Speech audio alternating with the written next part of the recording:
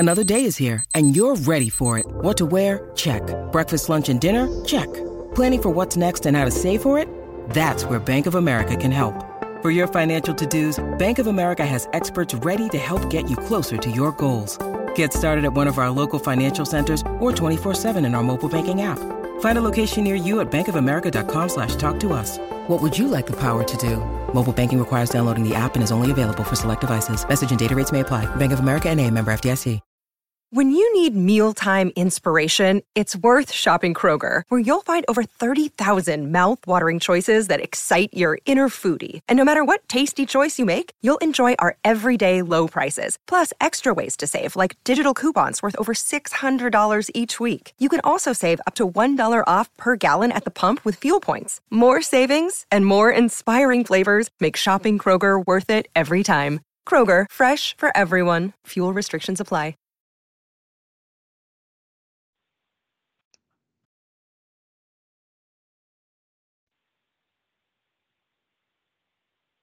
Welcome, everybody, to another episode of the Wine and Gold Talk podcast. I am your host, Hayden Grove, back this week with our Cavaliers beat reporter, Chris Fedor, who graciously and thankfully took over last week. A crazy, crazy week for me.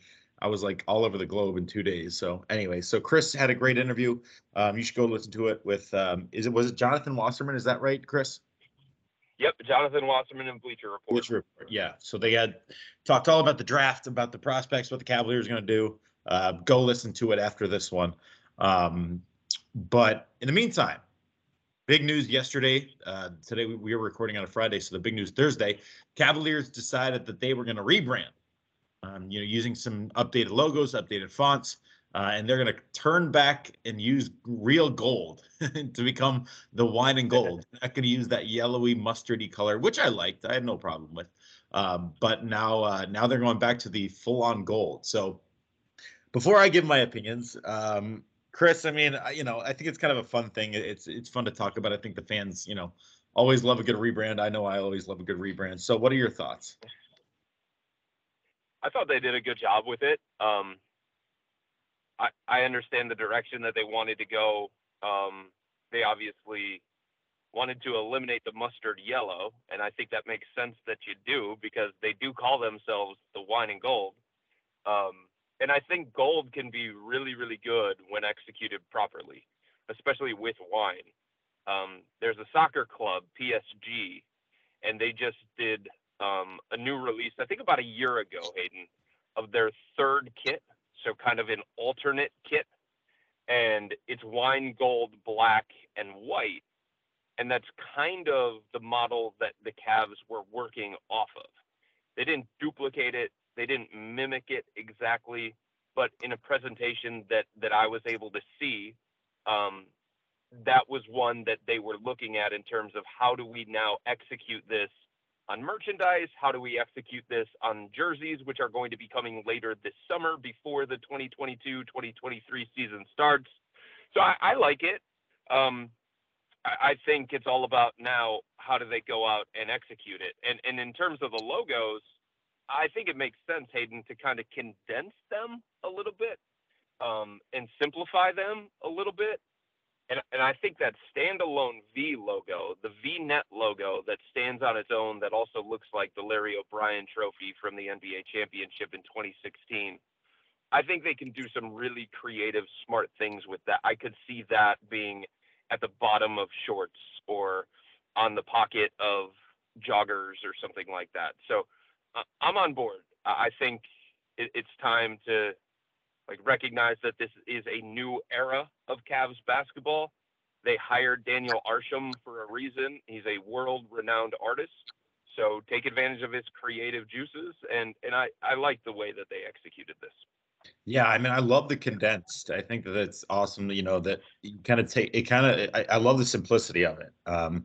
I really do. But I do like the new rebrand, but part of me wishes they would go back to the best Cavs logo was when LeBron came to the team the first time in 2003. And I love that logo. I love that design. I love everything about it. So part of me wishes that they would get back to that.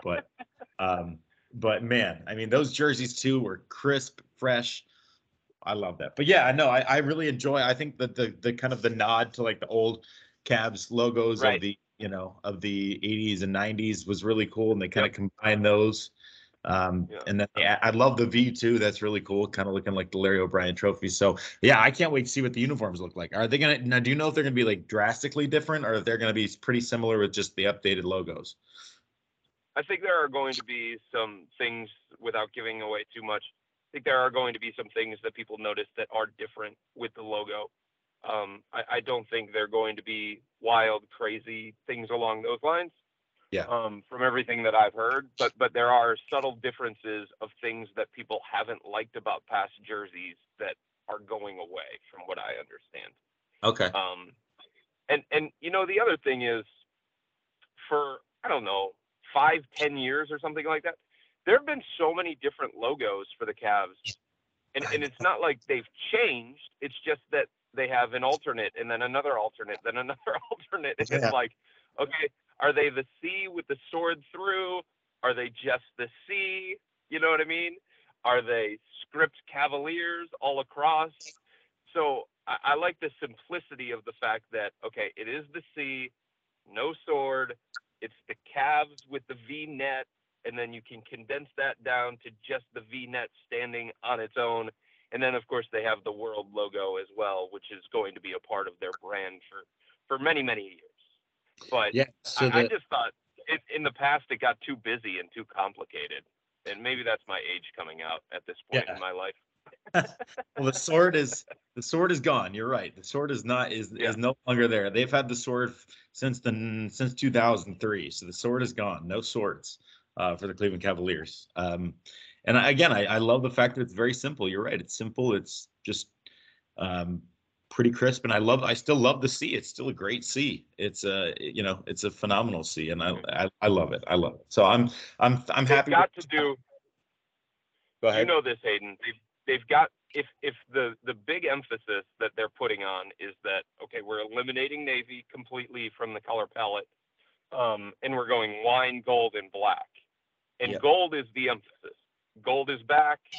Gold is the standard. That's their big slogan. Yeah. When it comes to this rebrand, anyway, that's their big slogan, that gold is back. So if that's the case, and they're going to feature gold prominently, they've got to execute it right.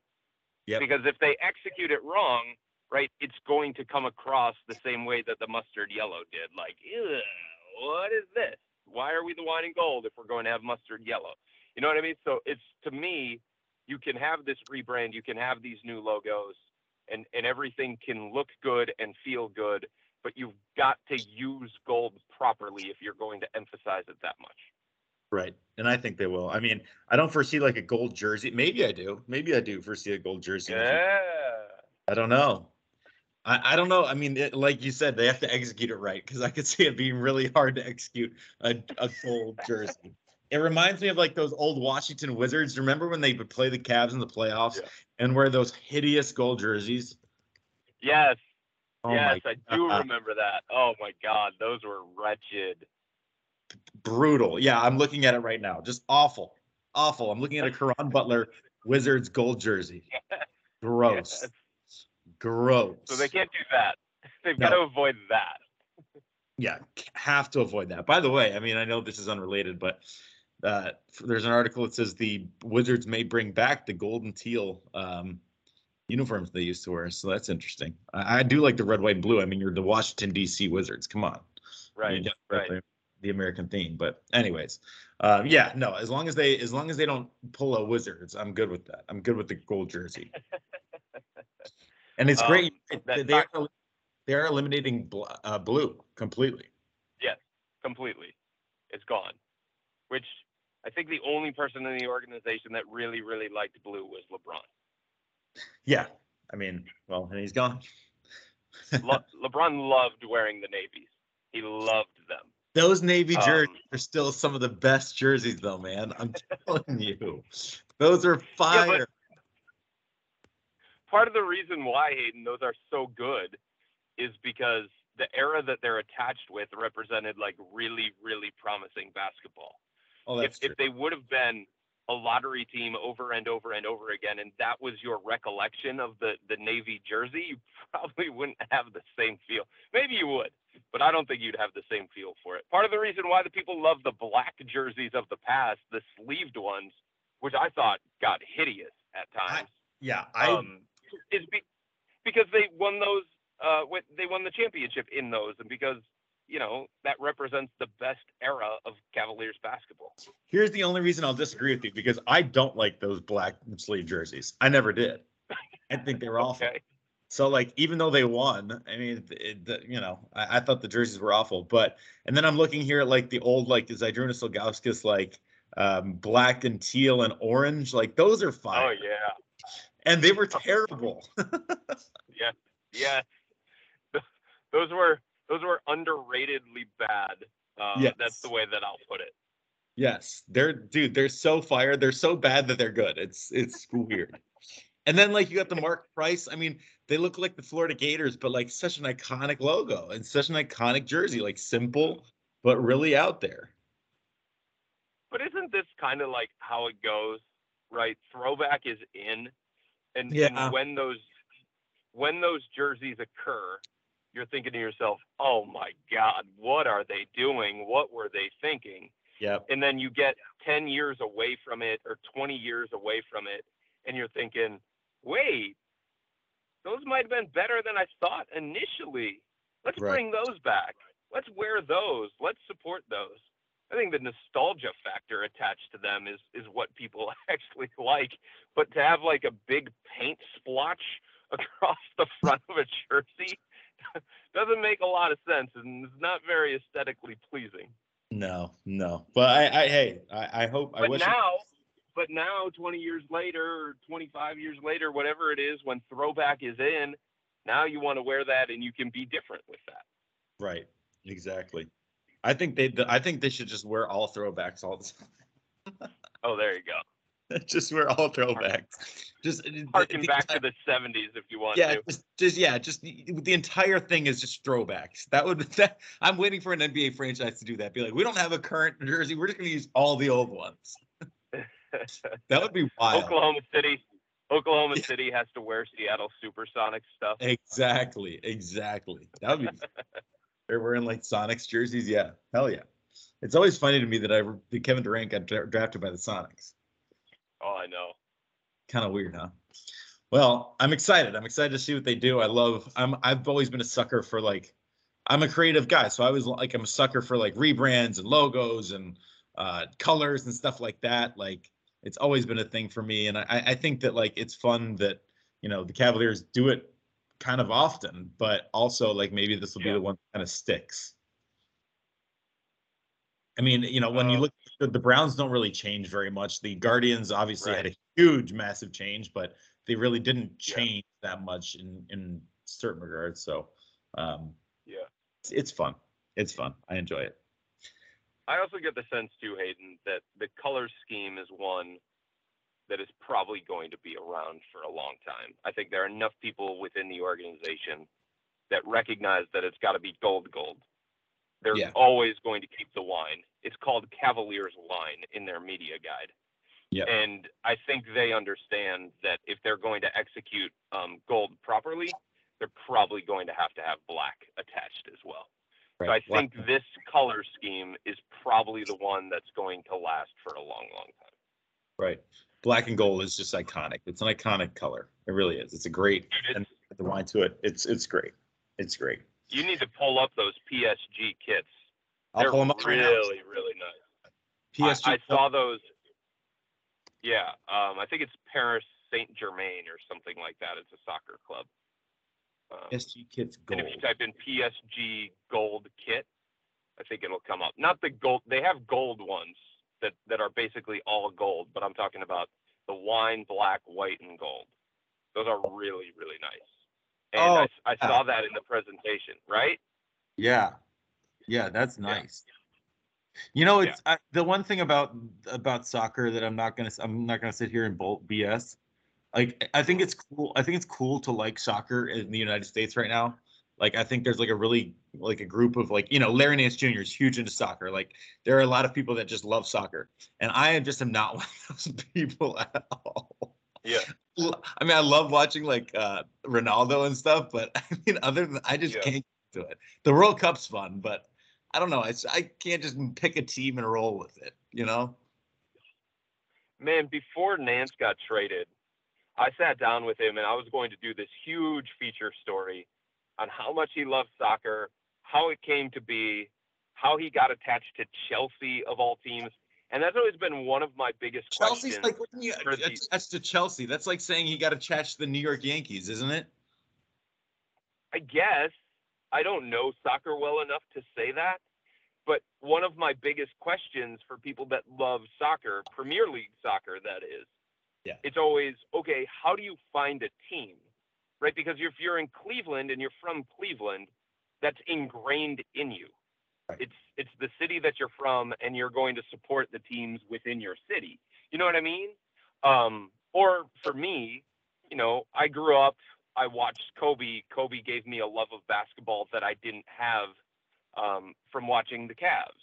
It's just because of the era that I grew up in, and Kobe reached me on a different kind of level when I went to the 97 All-Star game. He won the dunk contest, and I was looking for a young player that I could attach myself to. So for the most part, you're a fan of the team in the city that you're from or the city where you live. Right. It's just a natural progression. So I've always found it fascinating to ask a lot of these people that love soccer, okay, how do you become a Tottenham fan? How do you become a Chelsea fan? How do you become a Liverpool fan? Because you're not from England. It's not a regional thing. And the way that Nance explained it to me is that he was watching the World Cup of soccer at one point, and there was a player that really, really stood out to him, similar to the Kobe thing for me. There was a player that really stood out to him, and the team that he played for Premier League was Chelsea.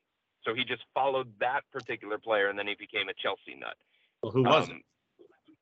Oh, I don't remember the guy's name. Drogba? No. You could probably go through a list of the greatest Chelsea players and throw them at me, and I would hear the name, and then it would make sense to me. But it was not. It was not anybody that recent. Frank Lampard? If I remember. Nope, it was not him. Eden Hazard? Nope. Okay, well, we're not going to go through the list. I forget. I have the audio still, and I have the transcription still. Okay. But then Nance got traded, so that didn't work out well for me. Well, I think, it's funny, like you mentioned like ways to become, I know we're getting a little off topic, but it's the off season where we can do that. Yeah.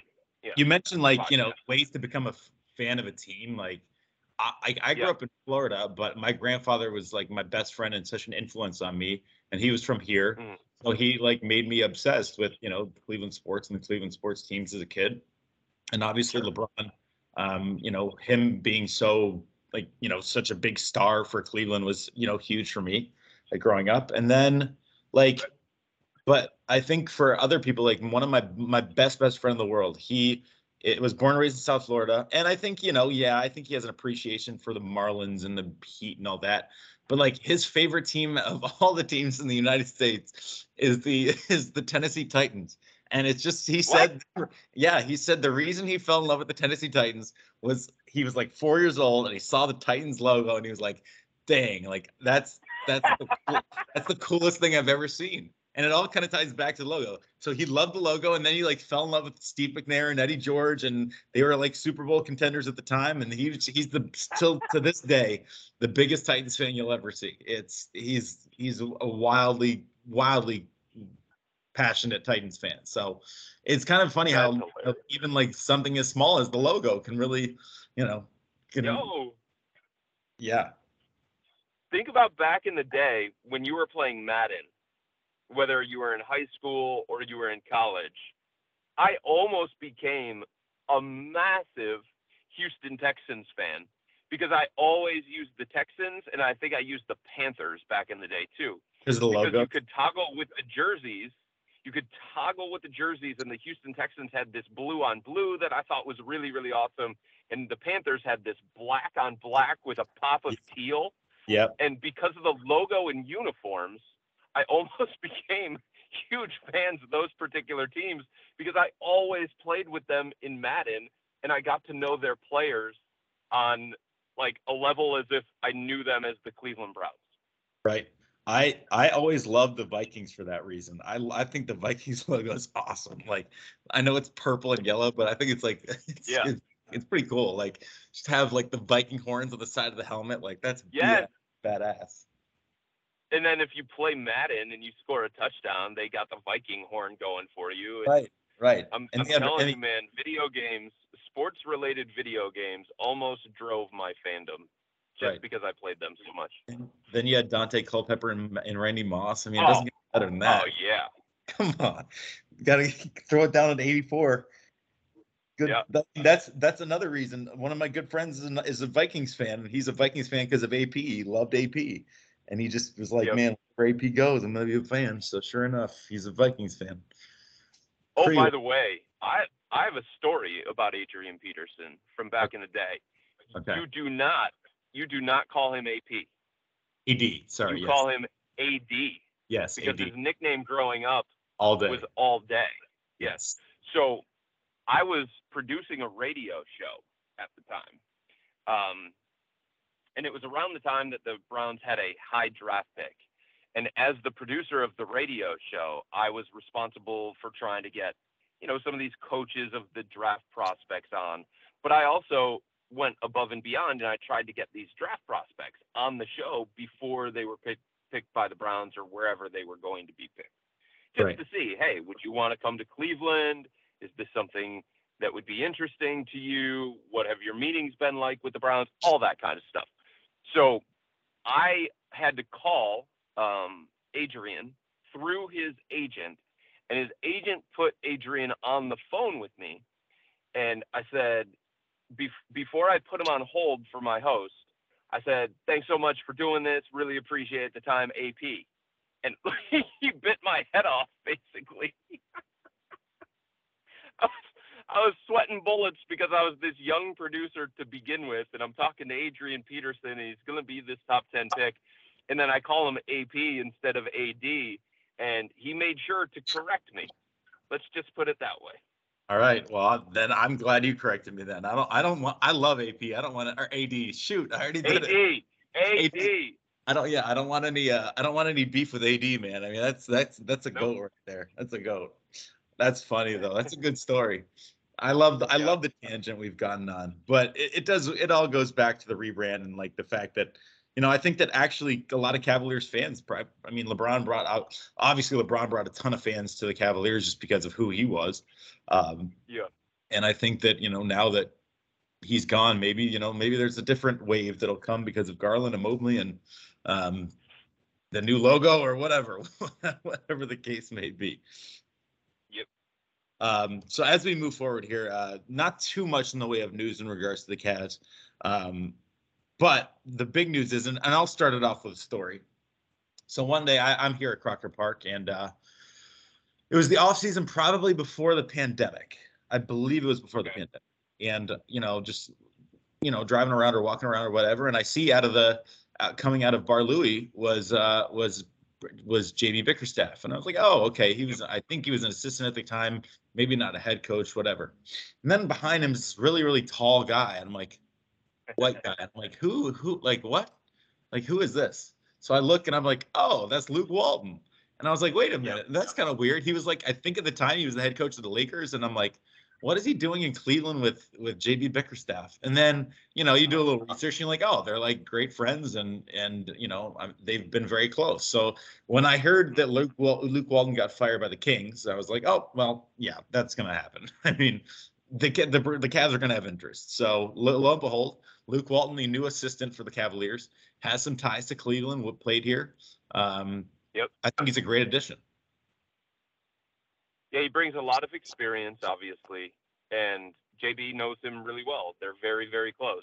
And to further your story, before JB came here as the lead assistant for John Beilein, he was going to go to Sacramento. It was down to Sacramento with Luke Walton, be on his staff as an assistant, or come to Cleveland, help John Beilein make the transition. JB's relationship with Kobe Altman mattered greatly in that decision. The way that the Cavs structured it to have JB be next in line to take over as head coach eventually for John Beilein played greatly into it. And obviously Bernie Bickerstaff, JB's dad, being in the Cavs front office played into it as well. But that just goes to show you the ties that JB and Luke have together, the relationship that they have with each other. And I think most importantly, Hayden, the trust that they have with each other. For JB to even consider going to the Kings, the Kings with their reputation like that, to be Luke's assistant and how close they came to that, I think it speaks to their relationship and that trust. He brings experience from people that I talk to. He's more of an offensive-minded guy than a defensive-minded guy.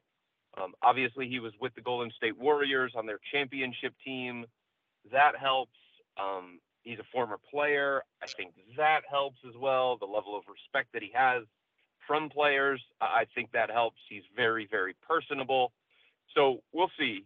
It was clear coming into this offseason, Hayden, that JB Bickerstaff was contemplating making some kind of move within the coaching staff. He talked to President of Basketball Operations, Kobe Altman. He said, hey, look, is there any room to just add another coach, not subtract one, just add one and beef up our bench even more? And the way that I understand it from my source, this is probably going to be the biggest coaching move that the Cavs make this offseason. There's going to be some morphing of roles, the way that it was termed to me, to try and figure out, okay, who's going to be responsible for what? Where are these guys going to sit? Front of the bench, back of the bench? All that kind of stuff still needs to be determined, and JB Bickerstaff is going to work those things out before training camp, obviously. But this is probably the biggest move that the Cavs are going to make within the coaching staff, and a big part of it was just to try and make this coaching staff as strong as possible around JB Bickerstaff and as experienced as possible around JB. Because if you remember, Hayden, last offseason, they brought in Sidney Lowe because of his experience, because of his work with point guards, and Luke Walton having a background as a big man in the NBA. I think obviously he's going to work a lot with, Evan Mobley. Maybe if they draft somebody with the 14th overall pick, Lauri Markkanen. They both went to Arizona together. So that's what his responsibility is going to be, from what I gather. It just made too much sense in so many different regards. So, I mean, I think it's a good fit for Luke. I think it's a good fit for the Cavs. I feel bad for Luke. I just honestly, and I know this is bad because I hate to say any team should be taken away from any city, but like Sacramento, man, it just feels like it's just never going to get anywhere.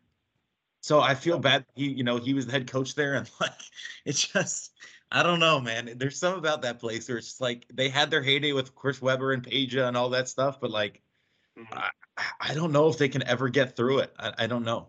They kind of seem like, I guess if the Cleveland Browns can get through it, anybody can get through it. But I mean, goodness, it feels like a black hole out there. And we'll see too, Hayden, because Luke's reputation, what people feel about his ability as a coach, it's mixed around the league. I'll put it that way. Okay. And he had a lot of success, obviously, with the Warriors. And he filled in for Steve Kerr, but people put the but to that one, Yeah, but it was the Warriors. They were already established. They were running Steve Kerr stuff, not Luke Walton stuff. So there are people that wonder about just how high level of a coach is he. Right. But I think it was clear throughout the course of last season that the Cavs were going to consider making a coaching change or a coaching addition. And Right. A lot of people were wondering, hey, does JB Bickerstaff, a defensive-minded guy at his core, does he need to bring in more of an offensive-minded guy, a quote-unquote offensive coordinator? That was brought up to Kobe Altman at his end-of-season press conference. And maybe Luke Walton can help a little bit on that end of the floor, because from what I've heard, he is more offense than defense. Right. Is he going to be the lead assistant, or is there no? I mean, is Sidney Lowe is there like no exactly I person that's the lead or not? the way that I understand it is technically JB Bickerstaff doesn't put those titles on guys, Okay. but Greg Buckner is the closest to the lead assistant that JB has. Okay. If you remember when JB wasn't coaching for one of the games, it was Buck who stepped into that role. If you remember when JB got ejected midway through the game, Yeah. it was Buck who stepped into that role. Yeah. And when JB goes crazy on referees on the sidelines, like he is known to do, it is Buck who goes, grabs him, tries to reel him back in. So that's probably the closest that the Cavs have to a lead assistant. And that was the first hire, really, that JB made when he came to the Cavs, was Greg Buckner. All right. Well, I suppose, like I said, I think it's probably better to just have them all in their different roles, and I guess you don't need to have a lead assistant, say so. Right. But I think Walton is definitely a good hire. I think he's comfortable in Cleveland. He's been there. He has a relationship with the organization. And I think you're right. I think he can help a guy like Evan Mobley, help Jared Allen, help the big guys, and also just help offensively in general. Before we get going, Chris, and I do want to stop for a second and just give us some time to talk about the subtext. We want people to sign up for your subtext, $3.99 a month, 14-day free trial. All you got to do is go to cleveland.com/Cavs, go to the top of the page, click the blue banner, and you will have access to Chris's insight sent straight to your phone before anywhere else. What better time than right now before the NBA draft coming up in a couple of weeks to see maybe what the Cavaliers are going to do with that number 14 pick, or if they trade it. So I just want to get into a little bit of draft talk before we go. You talked with Jonathan. Anything new on the draft front, or are they kind of still in the same direction with what they're going to do? Well, I think there are a couple of things that are new. For the most part, the Cavs have spent this past week bringing players in for pre-draft workouts, and my understanding is they're more second-round types that have been in this past week. It's interesting, Hayden, because in the past, we've been used to the Cavs being in the top 5 of the NBA draft, top 10 of the NBA draft. So a lot of the workouts that they conduct with prospects when you're drafting that high are 1-0 type workouts. Just bring them to your facility, run them through some drills, cones, see how they shoot the ball. Because the Cavs are drafting 14 and because they have 39, they're able to bring a lot of these guys into a 3-on-3 setting, maybe even a 2-on-2 setting. So you get to see them go up against some of these other prospects. And I think that helps with some of this intel gathering. But two things that I've heard that are relatively new. There are 2 players that maybe at the start of this we weren't considering for the Cavs at number 14 because it was probably too high. Jalen Williams from Santa Clara is somebody that I do believe is in the mix for the Cavs at number 14. Okay. He is a riser because of what he was able to do at the combine and because people have had more time to dig into him. 6'6", 2-way wing. Those guys are gold in the NBA. You know that. He can play a little bit with the ball in his hands. He can shoot from 3-point range. He doesn't need the ball in his hands to be effective, but like I said, he can play with it in his hands. So that's somebody that I'm told is on the number 14 radar. And this is going to surprise a lot of people, but there's a kid from Arizona, Dalen Terry, about 6'7", known more at this point for his defense as opposed to his offense. Energetic, versatile, both offensively and defensively versatile. There is somebody within the Cavs organization that likes him a lot. And I was told by somebody that I trust to put him on the number 14 radar. That the Cavs do not believe, that some within the Cavs do not believe that 14 is too high for him. Now, that might be surprising to people because the initial mock draft that came up immediately after the lottery had Dalen Terry going 39 to the Cavs. So the Cavs using their second-round pick on Dalen Terry. But now a lot of intel is pointing to him being a surefire first-round pick, and he could be the surprise guy that cracks the lottery or at least the top 20. And that is somebody that I'm told the Cavs are working on trying to bring to Cleveland for a workout. To my understanding, the date is not set for that workout yet. The Cavs are still working through the logistics of that, but they're trying to get him to Cleveland for a workout. And that leads me to believe that yes, what I heard about him being on the Cavs radar at number 14 is more accurate than not. Yeah, he's 6'7", 195. He was a 4-star recruit, top 50 or top 50 in the nation from Hillcrest. Yep. I can't find his age, which is weird. I think he's 19. He might be 20 at this point. Okay. Yeah, I can't find his age for some reason, but and that would be a pick, Hayden, of more banking on the tools and the skill set and banking on the upside. And I do think that the Cavs have to figure out where they're picking at number 14. Is it the right approach to try and take an upside swing and see if you can finally develop a two-way wing with the kind of size that you don't currently have on this roster, and maybe find the long-term answer at the small forward spot? Or are they looking for somebody who can step in and be a rotation player immediately in 2022, 2023? I get the sense that they feel upside swing might be the way to go because they shouldn't have had this pick anyway.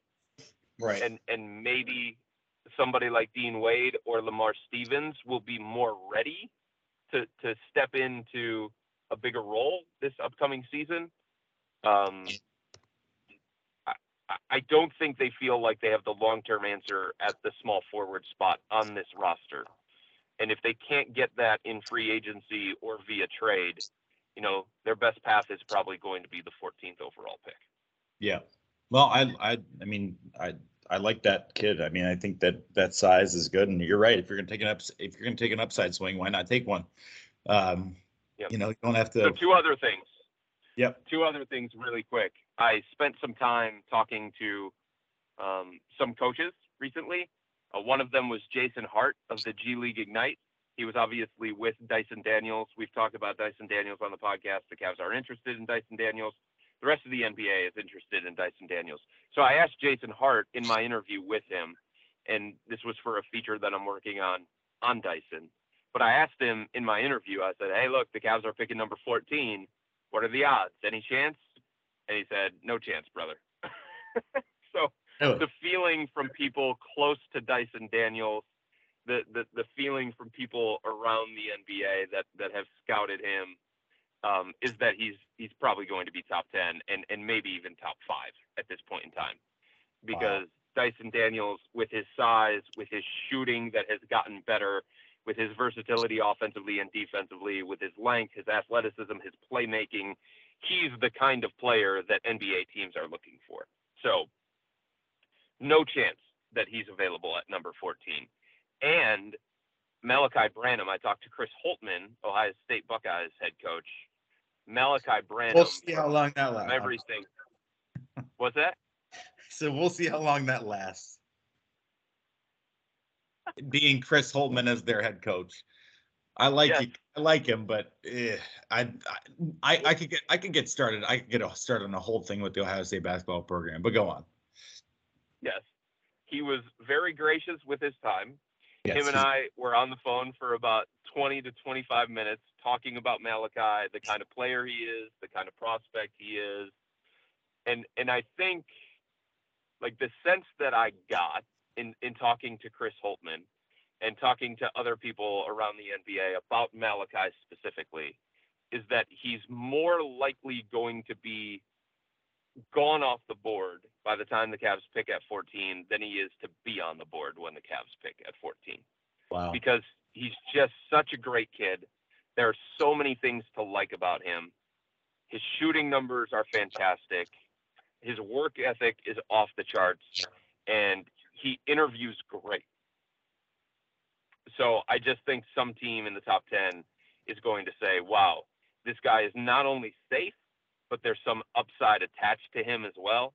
Or some team before the Cavs, maybe not top 10, but maybe some team before the Cavs at number 14 just sees a combination of floor and upside, and those guys usually go in the lottery. Right. Well, I mean, you spent your time talking to so you're telling us that you spent your time talking to two guys that are coaching guys that probably will not be there for the Cavaliers at number 14 overall. That's what you were told. I mean, yeah, and I mean it's not it's the sense that I get anyway.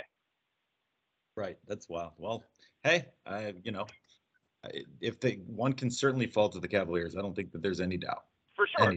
Yeah, crazy things happen in the NBA draft all the time, and guys that you think are going to be off the board at a specific number are still there, and you get surprises like that a lot. I mean, Devin Booker was the 13th overall pick, I want to say, something along those lines, to the Phoenix Suns, and a lot of people thought he was going to be top 10 or he was a lock for the top 10. Bam Adebayo, Kawhi Leonard. You've got a bunch of those from the past. But the sense right now that I get is two guys that would make a lot of sense for the Cavs that they like a lot in Branham and Daniels. The Cavs might have to look a different direction. Right. Well, in regards to the Ohio State basketball program, just for a second, because we've had a podcast full of asides today. I think the Ohio State basketball program is the most underachieving program in the history of college basketball as a whole, because they have the number 2 athletic program in the entire United States, and they just can't figure it out. There's no reason they can't get back to the Jared Sullinger days. I don't know why it's been so difficult for them, but that's just my opinion. Anyway, it's hard, man. Think about the teams that they're competing against, and think about the reputation that Ohio State has as a basketball program. It's different. That's the problem. Get it figured get back to the days of the reputation being up there, man. I mean, maybe they'll never be a Duke or North Carolina. That's not necessarily what I'm expecting. Yeah. They can at least be a Michigan. You know? Yeah, I think that's fair. Yeah. All right. Anything else? No, I don't think. I think we covered it all. Yes, I think we did. And we had some fun asides too, which is good. I love a good off-season topic. It's fun to talk about, different things. We talk so much about, what the fans really want to know about, which is the team, but it's also fun to like, I saw this, I mean, I've seen this many times, but like somebody said, like, man, two guys can just not know each other, walk into a bar and just start naming random old sports teams or sports figures, and they'll be best friends by the end of the night. I'm like, yep, that's exactly right. So I love that. I love that kind of stuff. All right, Chris. Yeah, I mean, look, Hayden, it's a long off season. I think everybody understands that. There's time before the NBA draft, then there's time before free agency. We're going to have plenty of time to talk about those kinds of things. We're going to have plenty of guests come on to talk about what's the right market value for Colin Sexton, what are some trade targets for the Cavs, all that kind of stuff. Yep. We'll get into that. There's no doubt about it. We definitely will, 100%. All right, in the meantime, NBA Finals started last night. Boston Celtics up 1-0, so that'll be an interesting series to watch. Anything change after Boston won Game 1 over Golden State for you about how you felt coming into the finals? No. All right. No, I think that Golden State wins big Game 2, probably wins Game 3, and maybe I think before the series I would have said Golden State in 6, so I'll stick to that. Yeah. I'll stick to that. What about you? I think there are some bad signs for Golden State. I never like to make declarations based on one game in a 7-game series, especially when you're talking about the NBA Finals and you're talking about a team the caliber of Golden State and you're talking about all of that championship experience that they have. But look, like coming into this, I thought Boston was going to be a difficult matchup for the Warriors to begin with. I still picked Golden State because they have that championship experience, and I thought that was going to matter. But that didn't matter last night at the time of game that it was supposed to matter. And the other thing is Golden State shot really well from 3-point range, really well throughout the course of that game. And Steph was fantastic for the Warriors, and they didn't win on a night that Jason Tatum was awful shooting the ball. So I think there are some bad signs for the Warriors, and I think there are some ways that Boston can bother Golden State, especially on the defensive end of the floor. And it's something that I'm going to follow as the series goes on. There were some concerning things for the Warriors last night that go beyond just losing the first game of the NBA Finals. Right. Well, I guess we'll see. I'll still stick with Golden State in 6. I'm gonna stick with it. Okay. I'm gonna stick. I had Warriors in 7 because I thought it was going to be a dogfight to begin with. Yeah. But the first opportunity that they had to show that they had the experience advantage, Boston looked a lot better in that situation, which was shocking to me. Right. And they shot the hell out of the ball too. I mean, they were down 12 Oh, going to the God. fourth, and then they made 7 in a row from 3. Oh, it was unbelievable. Crazy good shot making. Yeah. I mean, you can't really, that's kind of my thing is that, like, okay, I don't think they're going to shoot that well again, but if they do, we'll see. Yeah, no. But is Jason Tatum going to shoot as poorly? No, that's true. That's true. Mm-hmm. It's going to be a fun series. That's what I will say. I think it'll be back and forth. It'll be good. All right, guys. Thank you so much for listening to the latest episode of the Wine and Gold Talk podcast. Appreciate you. Like I said, go sign up for Chris's Subtext, $3.99 a month, 14-day free trial. Go to cleveland.com/Cavs. Blue banner at the top of the page, and you'll get all kinds of insight analysis, news, updates sent straight to your phone. So $3.99 a month, 14-day free trial. Go check it out. Chris, appreciate you. Thanks for filling in for me last week and having a guest ready for us. And we will get back to it next week. Sounds good, brother. All right. Thank you, everybody. Have a great day. And thanks for listening to the Wine and Gold Talk podcast. Take care.